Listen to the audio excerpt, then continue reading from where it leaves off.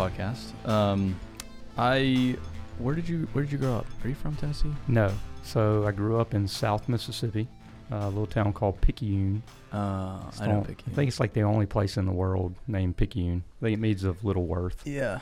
Yeah. So went to college at the University of Southern Mississippi, which is about 45 to 50 minutes from where I grew up, and spent most of my time there. And 2014 moved to Tennessee. Okay.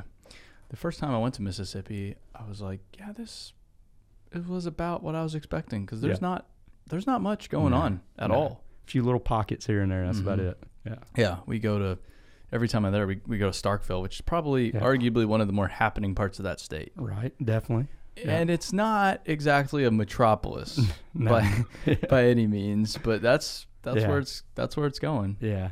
Mississippi State baseball has done a lot for them. It seems like it's grown since. It's baseball, huh? Yeah, they're a big baseball community. Is that right? Yeah. I don't know anything about college sports, but I'll take your word for it. Yeah, they're good. Did you? So what did you go to school for? Well, it was construction engineering technology, but construction management.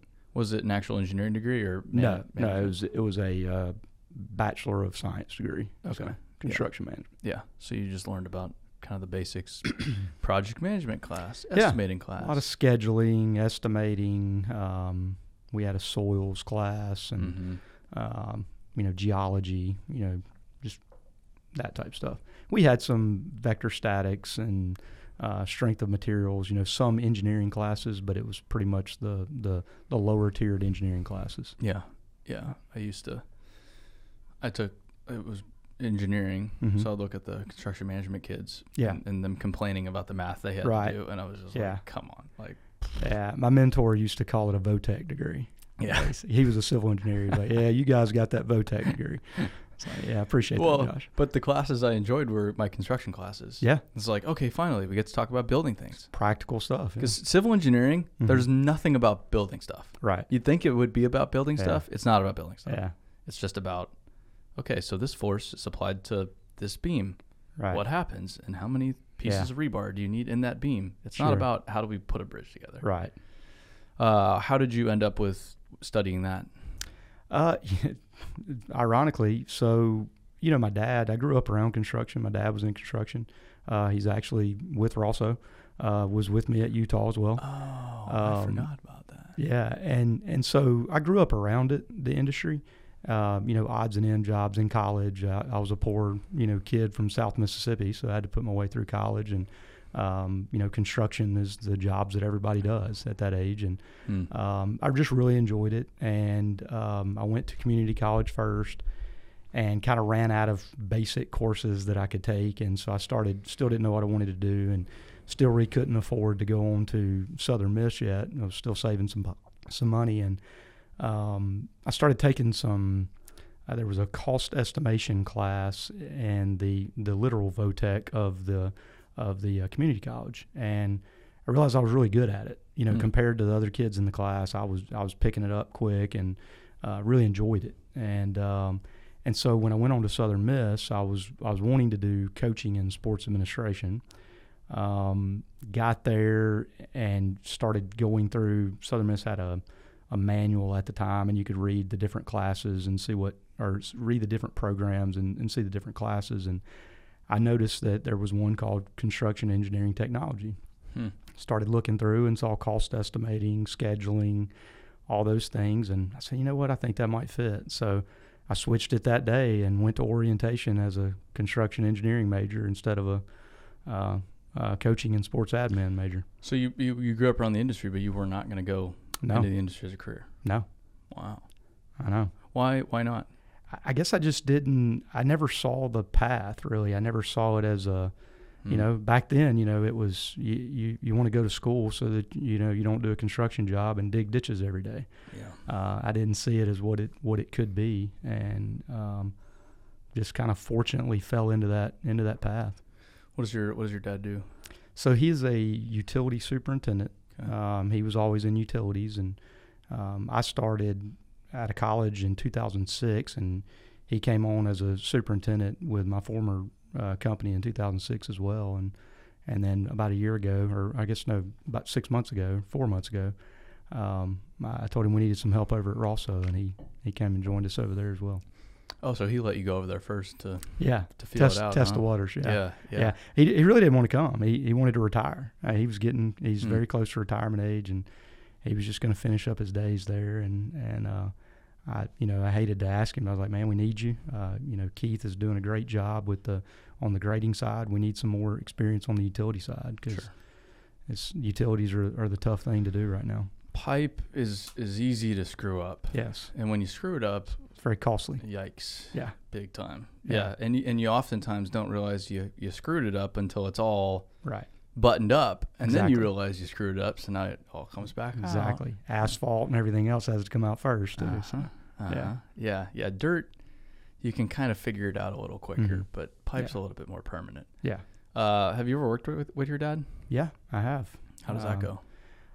Really well, actually. He's pretty hard on everybody. He's hard on me. But no, it's actually probably, I would say, helped our relationship. We weren't very close growing up. He was working all the time. Mm-hmm. My parents divorced when I was 3, so I grew up with my mom. Would see my dad, every other weekend, and we would hunt and fish and things like that. But we really just didn't have a close connection, and so the work really kind of brought us together, because we were having to figure it out together as a team. And so we've probably when we go to Sunday dinners, we typically talk about work, and when we go over for Christmas, we typically talk about work, and it's just what we enjoy doing together. Yeah. So your mom was the one raising you.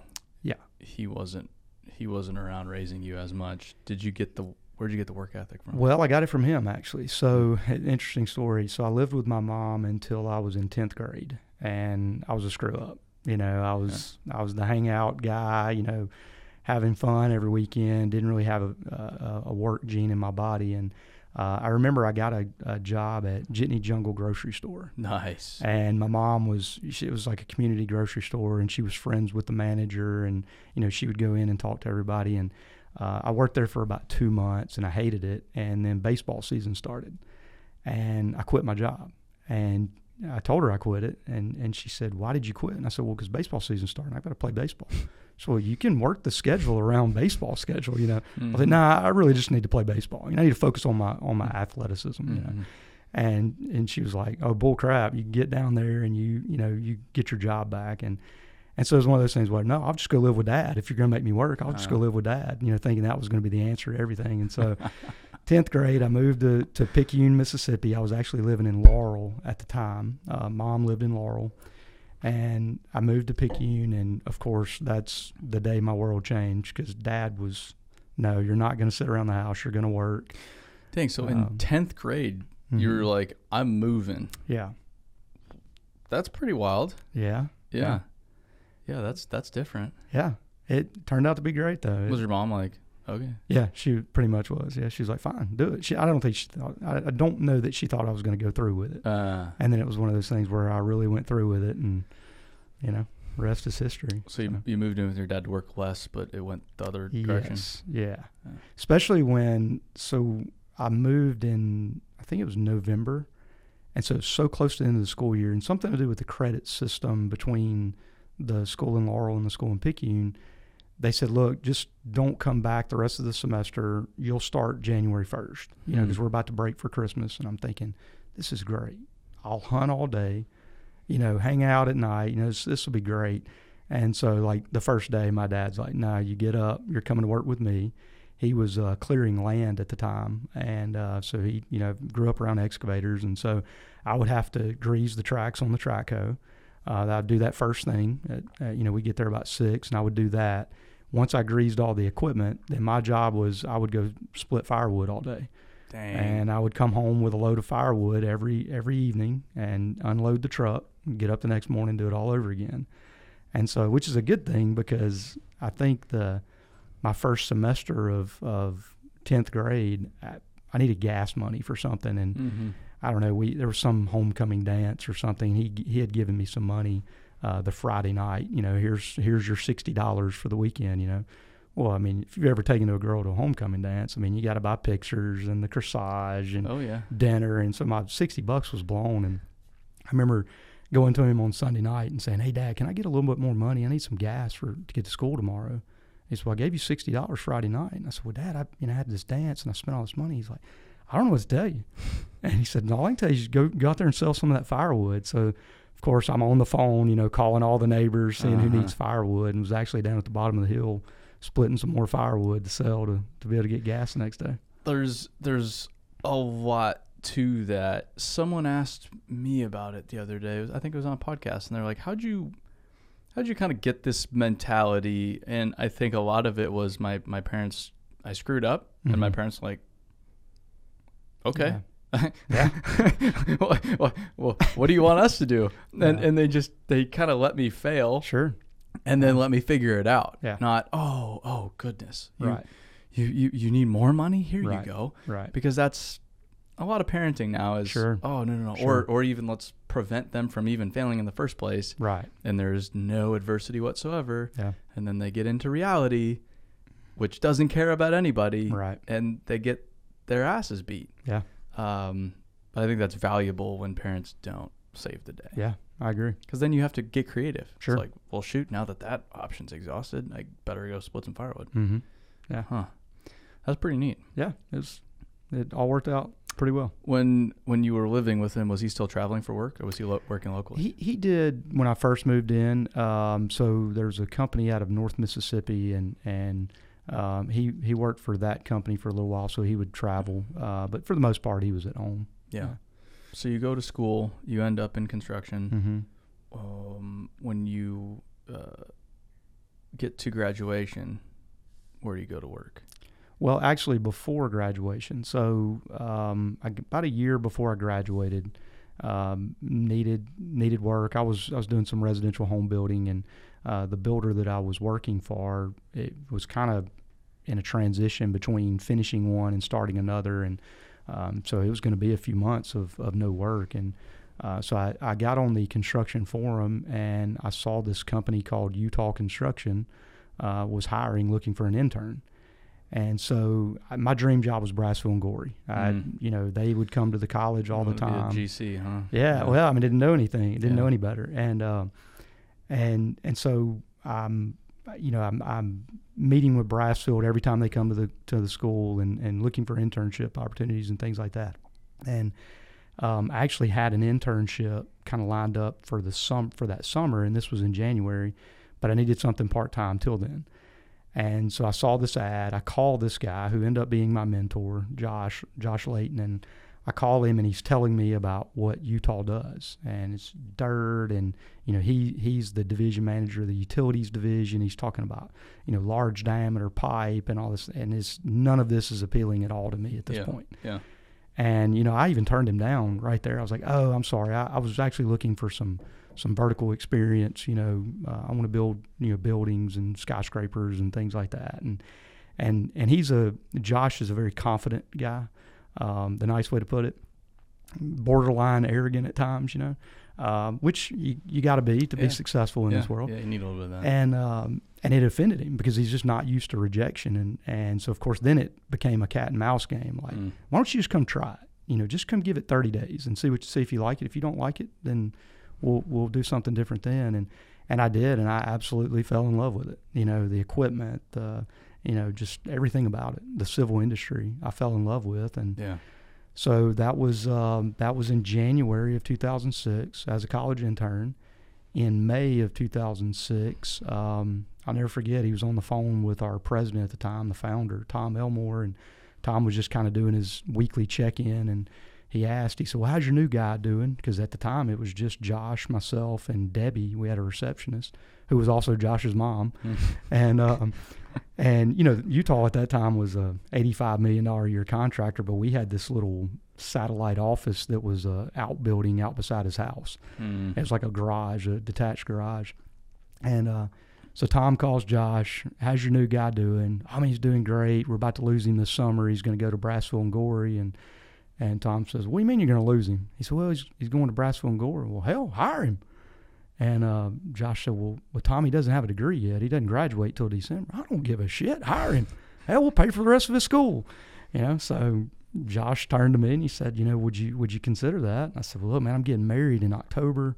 It would have to be a legitimate salary because I can't, because I was going to have to delay my graduation, and I was expecting to graduate in December. And they said, no, we'll give you a full salary. We'll pay you just like you're full time.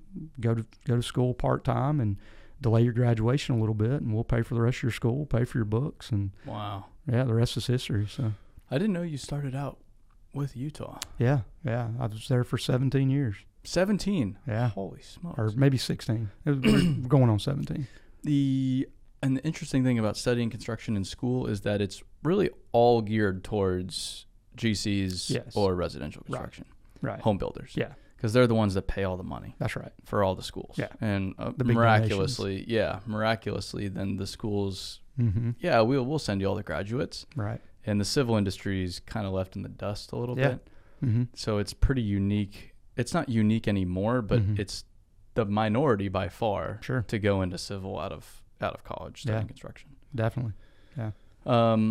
It certainly helped with the classes too, because I was getting real life, hands-on experience as a full-time employee, and I'm in a class of kids learning how to do, estimate and schedule when I'm doing it in real life, and so it really gave me an advantage. That was really frustrating for me. Yeah, because it was, I'd be sitting in heavy equipment class learning about scraper cycle times when it's, I was helping run a 627 spread all summer long. And you're like, well, it kind of works that way, but also not at all. Yeah, that's true. Yeah.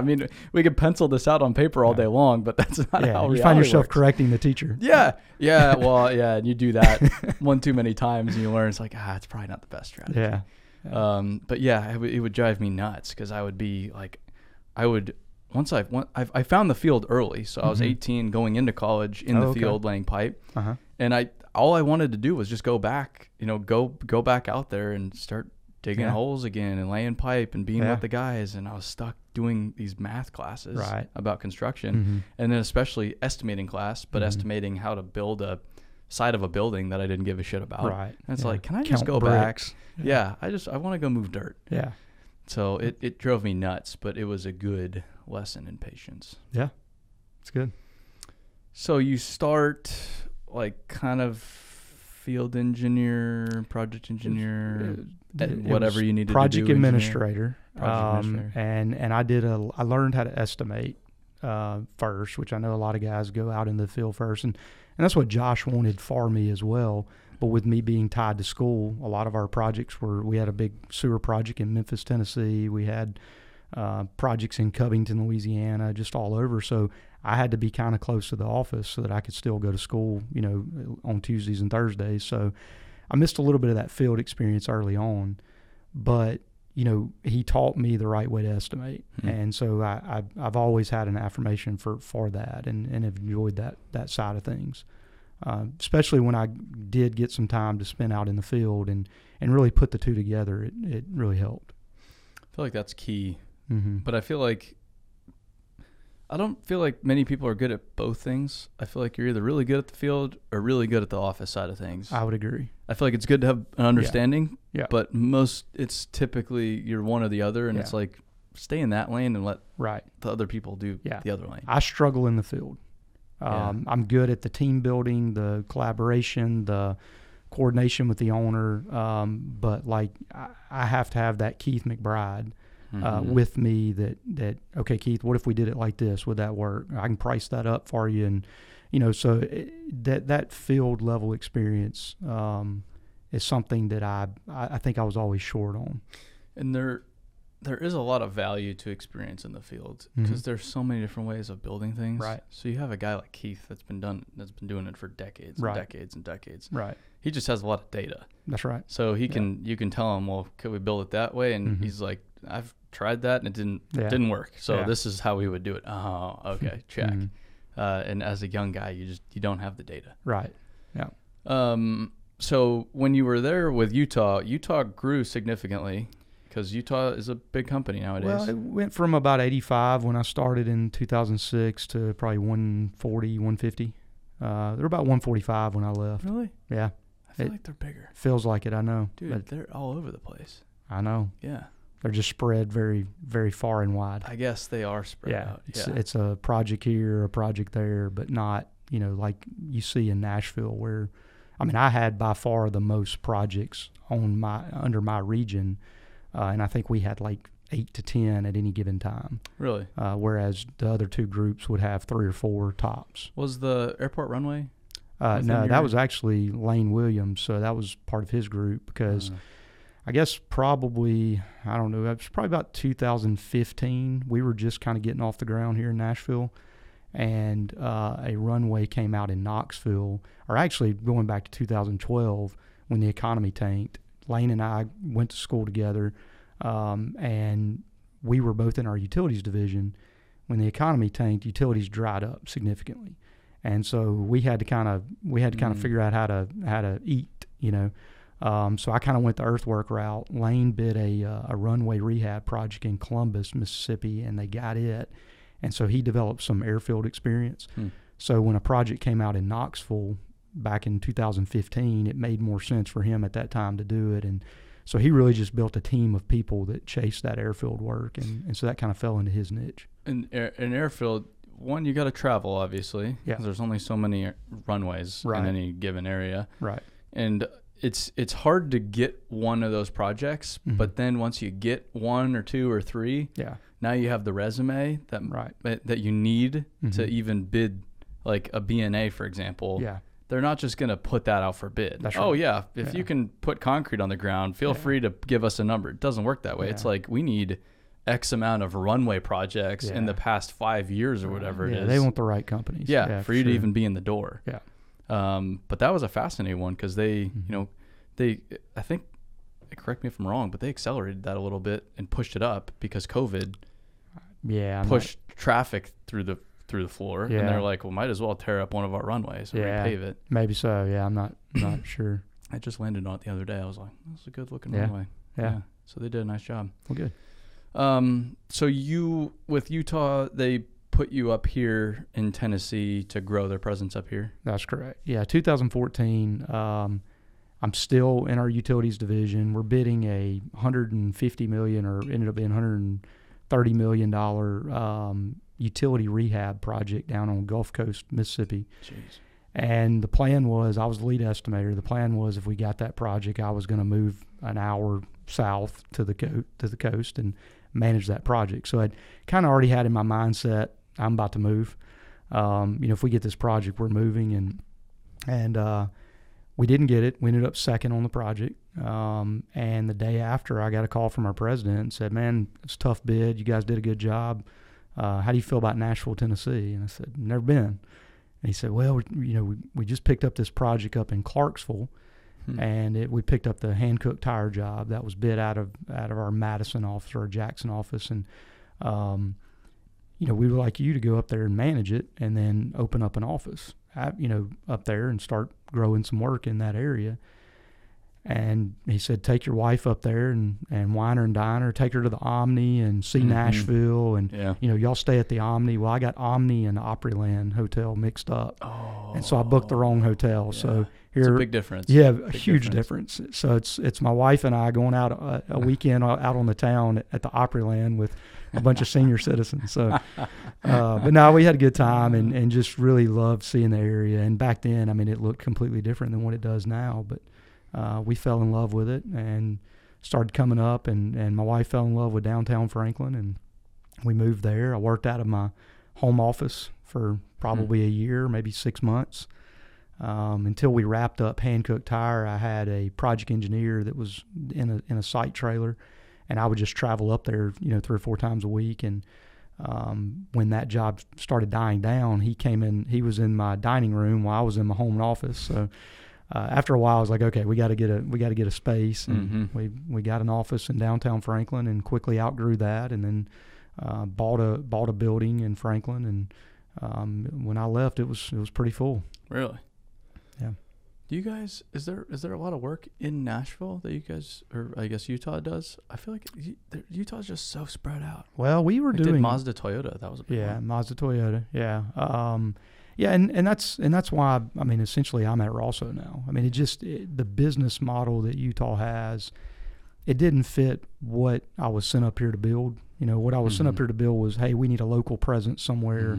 We need a home base, and then we can use that home base to cultivate the machine, and then when we have these big home run hitters, we can pull from the machine and go build them, and then come back, and they're built to be a nomadic company. They've always been a nomadic company. Yeah. And so it'd be like trying to take a kiwit and put them in one spot and say you can't go anywhere but this spot. And so that's essentially what we did. We hired a bunch of people and said, hey, we're going to be right here in Nashville, and really the traveling model is what works at Utah, not the local deal. Yeah, it's always funny to see Kiewit trying to establish like a local presence, and they'll be bidding these jobs. Yeah, like an $8 million job, and you'll see Kiewit there. You're like, or a $700,000 bridge job. What are you guys doing here? Yeah. like go play in the $1 billion plus market. Like stop trying to bid this. Right, because it's not economical for them. They're built to. Yeah, pursue and do better than anybody else. The $1 billion, $500 million, billion, $5 billion projects. Yeah, it just doesn't work. You got to know what works and what you're good at, and stick with it. Yeah. Were you involved in Mazda Toyota at all, or was I was not? No, that was Jonathan Huss. That was his group. That was a monster job. It was, yeah. Because I only know about that one through Reed. Right. Yep. Because I talked to Mike Reed about that a lot. They were super proud about what they did out there. Yeah. It's a lot of dirt. They did a good job, yeah. I think they got up to 117,000 yards in one day. Whoa. The entire team, Reed and us included, yeah. That's a monster day on a site work project. It is. Shoot. Yeah.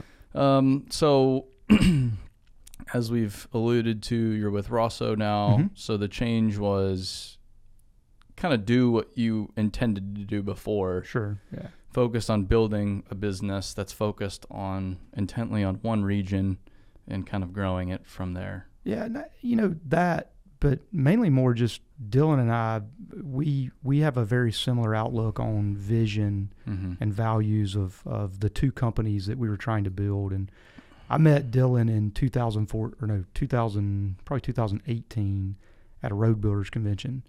And I think it was the first one they had gone to, and I'm a social guy, whereas Dylan and Sean are not. They're somewhat reserved. Yeah.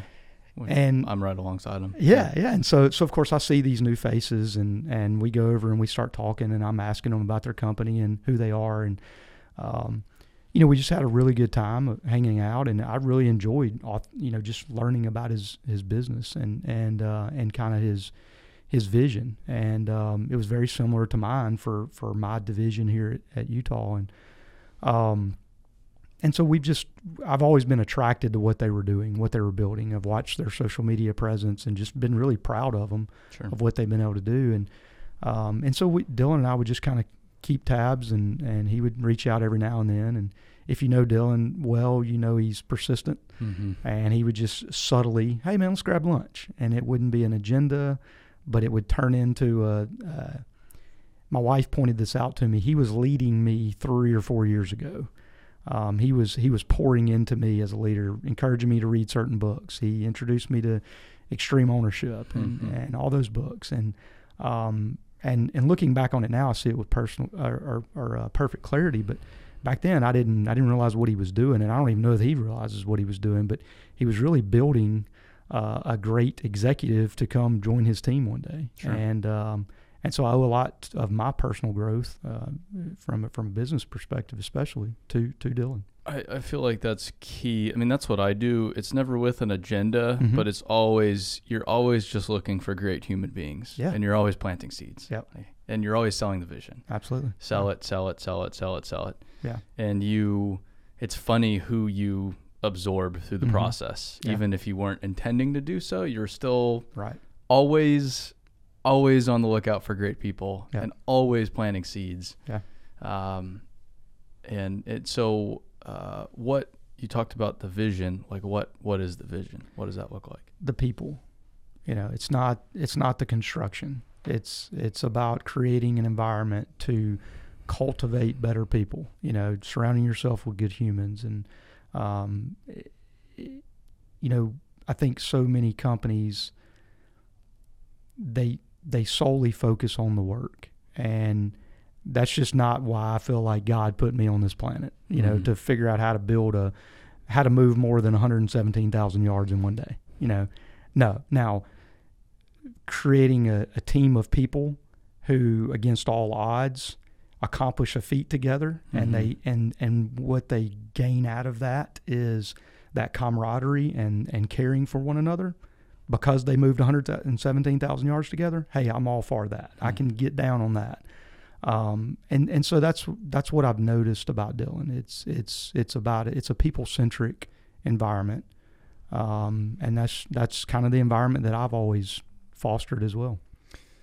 Yeah, well, nothing gets built without people. Yeah. And I feel like you can have two mindsets towards people. One, they're just kind of a reality of building things. Like, you just have to deal with people, but the fun is the moving the dirt part. Like, let's just build stuff. But yeah, I know we have to deal with people. Or the other way around, it's like, let's just build as many great people as we can, and then we're, as a result, gonna be able to create and build really cool things, and pull projects together. It's two schools of thought.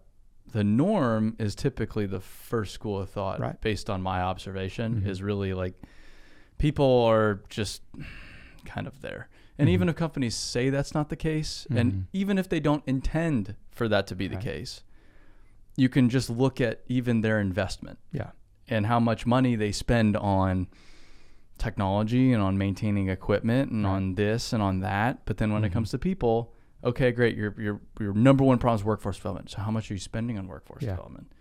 Do you have a full-time recruiter? Do you go beyond just compliance from an HR standpoint? Do you have someone training? Do you have any investment in training whatsoever? Have you talked about leadership at all? If you're not making any of those investments, then that's really not a priority. It's clearly not a priority, just based on action. That's pretty simple to see. So, and you can answer yes to all those things for also. Absolutely. The money is spent in those areas. And you've got these companies now, it's getting their attention because we're in such a hiring crunch. And now, you know, people are panicking, but people have been bitching about the same problem for 6 years, just not doing anything about it. And that's was refreshing to see Dillon and Sean and Keith doing something about it a long time ago. I mean, social media is the start of it. You know, that's what kids are looking at nowadays. You know, that's where they're figuring out who they want to go work for. And, you know, some companies get it. Yeah. And people ask, well, are you going into classrooms? And I've always had a problem with that question, because it's like, I don't know if I need to. I mean, yeah, that's impactful. And yeah, I want to get as many kids in the seat of a 304 excavator as I can. That would obviously be a great workforce development strategy. But it's not scalable. What is scalable?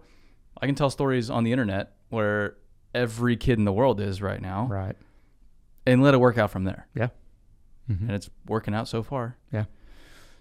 When did you join Rosso? How long have you been there? You've been there a while. November. So it's about 6 months. Yeah, 6 or 7 months. Yeah, because when I was out there, I feel like you were pretty new. Yeah. So we moved in the office end of November. I think I started November 15th. Yeah, and I came there right when you guys moved into the new office. That's right. Check it out. Before I rolled my skid steer out there. How was that transition? It's good. It took me a little while to figure out where the bathrooms were. After being with a company for 16, 17 years, you know that process very well, and so when you come into a different company, you have to kind of figure out how the processes are different. Oddly enough, though, we have a lot of similarities between what I was accustomed to, and all the same cost accounting software, same estimating softwares, scheduling softwares, things like that. So it's been good. It's I think. I mean, Dillon may say differently, but yeah, I'm still here. You got paid this week, probably. Yeah, exactly. So there you go. Yeah. No, the biggest thing I've noticed, and I think a lot of it is probably the office change has got a lot to do with it. But my perspective of Rosso when I first got there was everyone was very reserved, very quiet, just kind of stayed to themselves. I didn't hear a lot of whistling down the hallways and Mm-hmm. laughing and carrying on. And now it's very much like very collaborative. People seem happy. People are, saying good morning, things like that. And that I think a lot of that has to do with me. That's my disposition is very sunny, and I'm going to get people joking around and laughing and kind of get them out of their shell a little bit. Yeah, I mean, Dylan, Sean, like you said, pretty reserved. Mhm. Keith, super reserved. Yeah. I always joke he's like a Mhm. snow leopard. Yeah. And especially every time we pull a camera out, Keith just fucking gone. He locks up. Yeah, he's not about it. I took his Yeah. picture once, and that I was a know. hell of a victory. Yeah. But I got him on camera one time. He's such a humble guy, man. He doesn't want to be in the spotlight at all. Yeah. Yeah. Yeah, but that's also the problem. It's like Yeah, you need him. Yeah. we can't inspire the next generation without telling the stories. Yeah. And those are the stories we need to tell most are those Yeah. guys that just live and breathe this shit. Yeah. Like a Keith, I mean, Yeah. that guy can build, man. Right. Can you talk about the office? You said it's changed things a little bit. How's it Mhm. changed things? Because isn't an office just overhead? It's a leading question. Yeah. There's a sense of purpose. There were some positions that felt like, well, I've just got to process this paperwork and that's my job, Mhm. No. Your job is so much more than that. You can, you're a leader. You are a leader in this company, and your actions, they're felt out there in the field. They're felt with those guys that are out there in 98-degree weather, working their asses off, sweating every day. And so, your job is, yes, you have to, this paperwork is part of your job, but your job is to go out there and lead and inspire and support. Get 2 weeks out ahead of those guys and see what their hurdles are going to be and kind of solve those problems for them before they ever become a fire for them. Mm-hmm.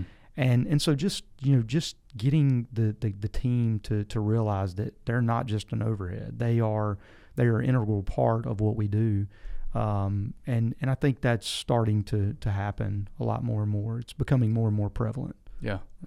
Well, and it's a symbiotic relationship. Sure, Mhm. the people out in the field, they're the ones that make the money because Mhm. those are the only billable line items on a project. Right. You don't also have HR Yeah. and admin, and those are not line items That's on a right. bid as far as the bids I've seen. Yeah. Right. You Yeah. have an overhead line item, but no, it's all laying pipe, Yeah. moving dirt, pouring concrete. Yeah.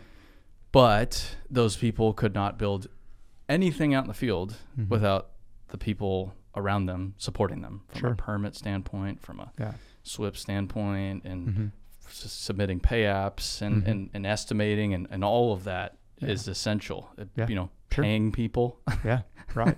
Right. There's a lot of infrastructure Mhm. that's never seen at a construction company that makes a construction company work. Right. It's all essential. Mm-hmm.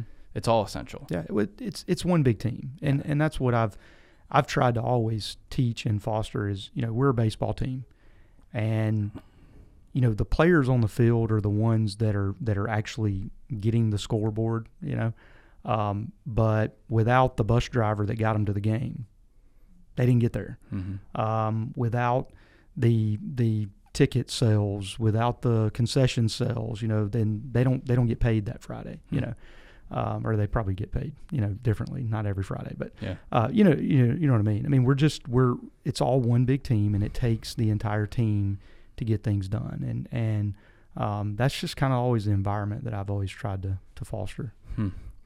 What you said, Rosso's investing a lot in people. What are the specific things you guys are doing from an investment standpoint in people? How are you doing it differently? Well, one, Kim Lush, I don't know if you've met her yet or not, but I don't think I have. she's now our cultural relations manager. Wow. She has fancy done. title. She was I know, right? She picked it. She was a project administrator, doing a great job as a project administrator, but she just really understands people. And so we've kind of put her in this role, and she's basically our director of HR. But she does a really good job of doing cookouts, and I mean, we're having the third quarter Rosso rendezvous tomorrow, or second quarter. Second quarter. Mhm. Rosso rendezvous tomorrow, where every person in the company, all 130 people, will come to the headquarters, and we're going to barbecue tomorrow afternoon. You know, we're going to sit out there and flip burgers and hang out, and you know, just so that's obviously, you know, to engage the culture of the people that are already on the bus. We want to keep them engaged, and we share the vision. We had a Q1 Rosso Rendezvous where we basically put the 10-year plan up on the board for everybody to see. Hey guys, this is where we're headed. This is our ideal client. This is the markets that we want to pursue. You know, we want them to be a part of that journey, and more importantly, the ones that don't want to be a part of that journey, we want to let you know this is where we're going. This is who we want to be, and if you don't like it, that's okay. There's probably a company out there for you. But this is who that we as a company want to be, and so. You know, little things like that. We have a simulator, which, I mean, everybody has a simulator nowadays, but Keith pretty much mandates that on rain days, we bring those people into the office, and you've got those, you know, Class D and Class C operators where it's, hey, spend some time on the simulator. You know, spend some time with Dylan, not Dylan Stevens, but Dylan McBride, and let him coach you on how to run this excavator or dozer or loader or whatever. So really just invest in those people, you know, spend some time with them, teaching them how to track quantities and the importance of why we track quantities. And what we've found is, you know, those guys that have never been taught that, they realize that, hey, I'm not just running a shovel out here. There's a sense of purpose here.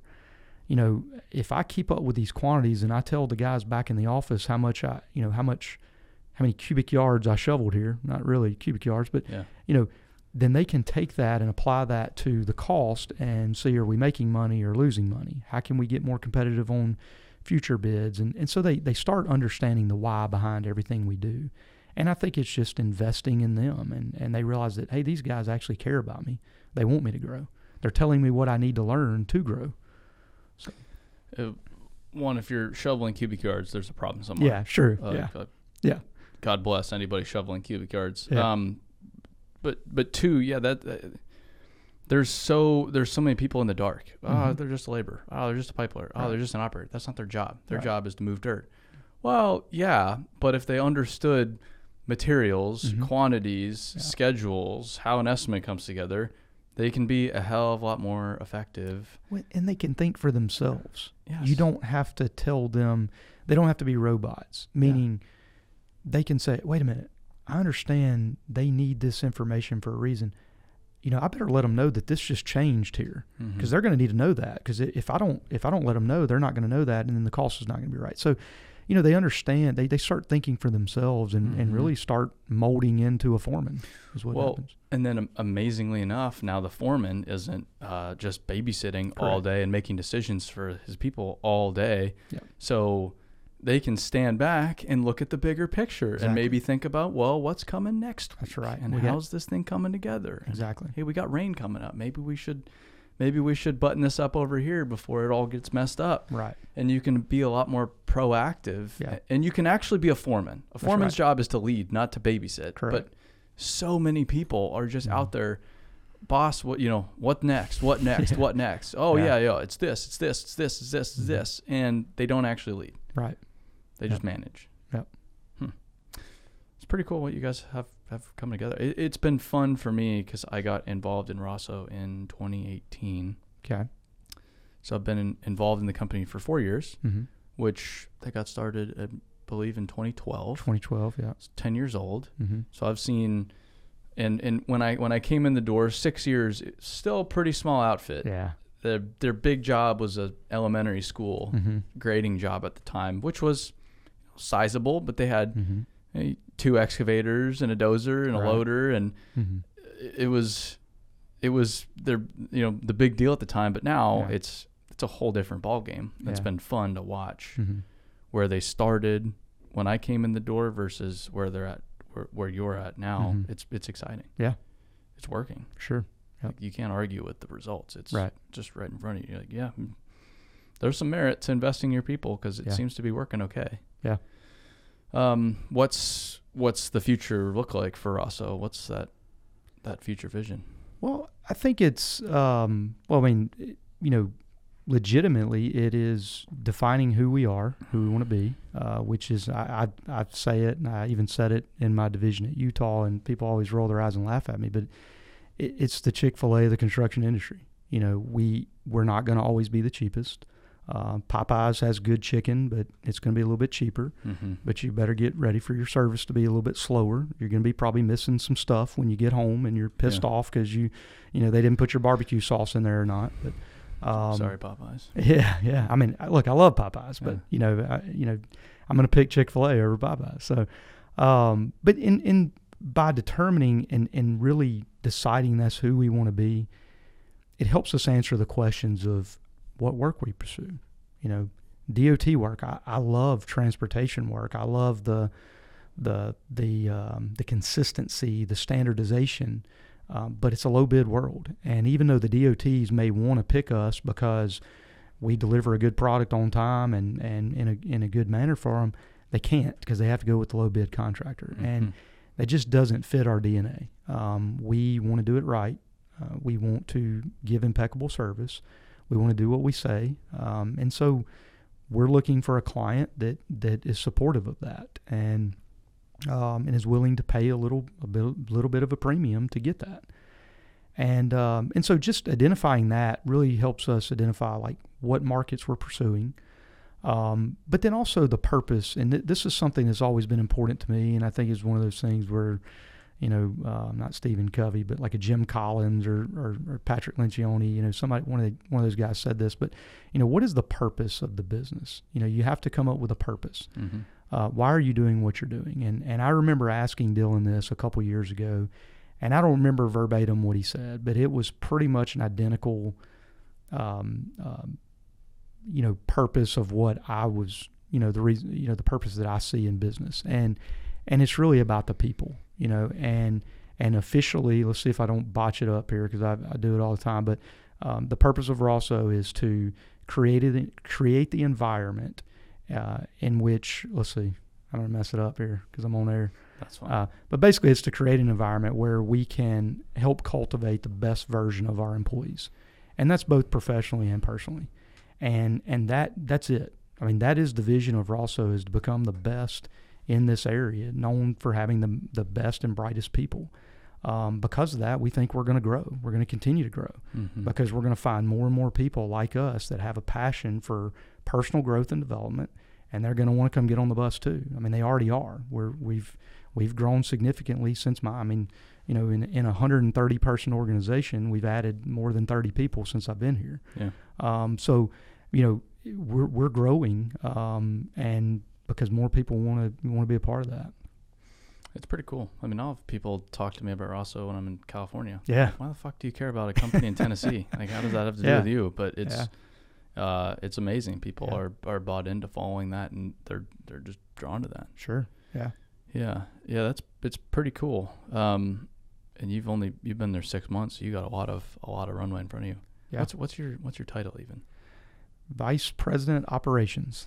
Oh. Yeah. Yeah, that's a fancy title. Yeah, it is. Yeah. I think they didn't know where to stick me.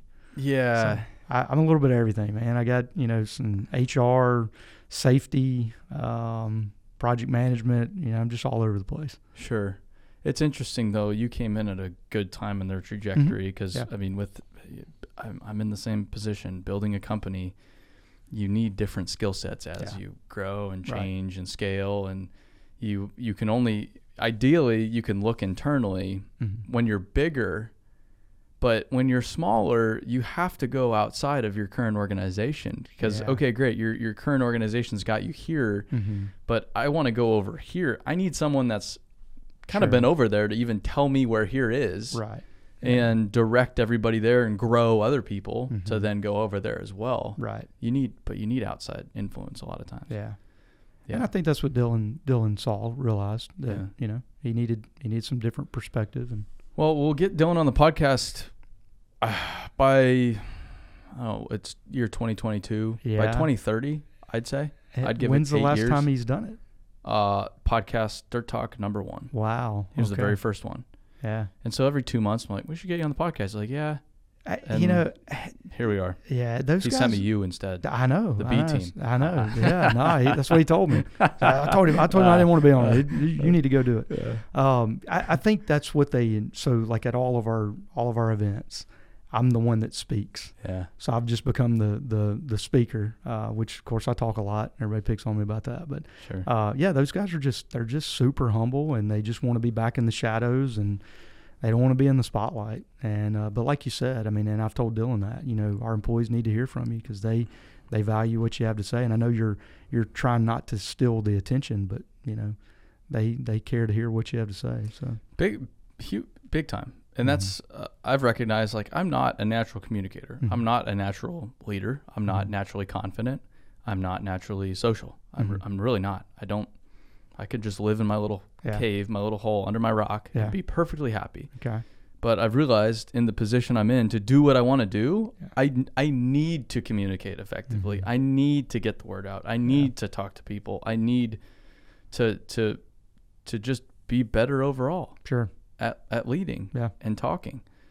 So it's super uncomfortable, and I don't necessarily enjoy it, but that's the game I play. Yeah.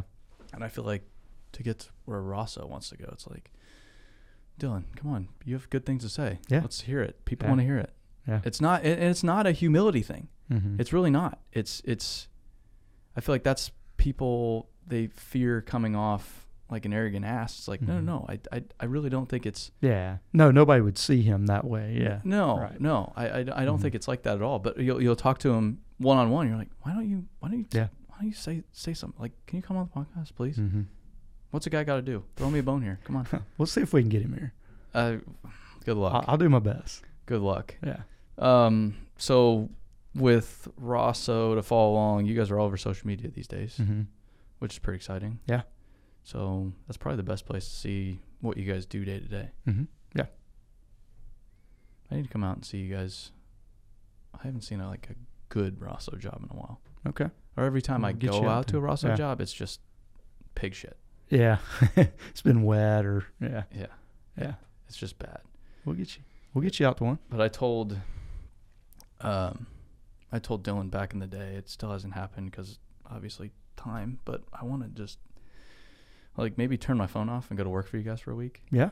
And even just as a laborer, I That don't would be care. That would be great. Put me in the ditch with the shovel. I'm I'll sure. go to work. I'm sure Keith can find something for you to do. I don't know if I want to work with Keith. I don't know if I'm that's the big league, so I'm not ready for that. Yeah.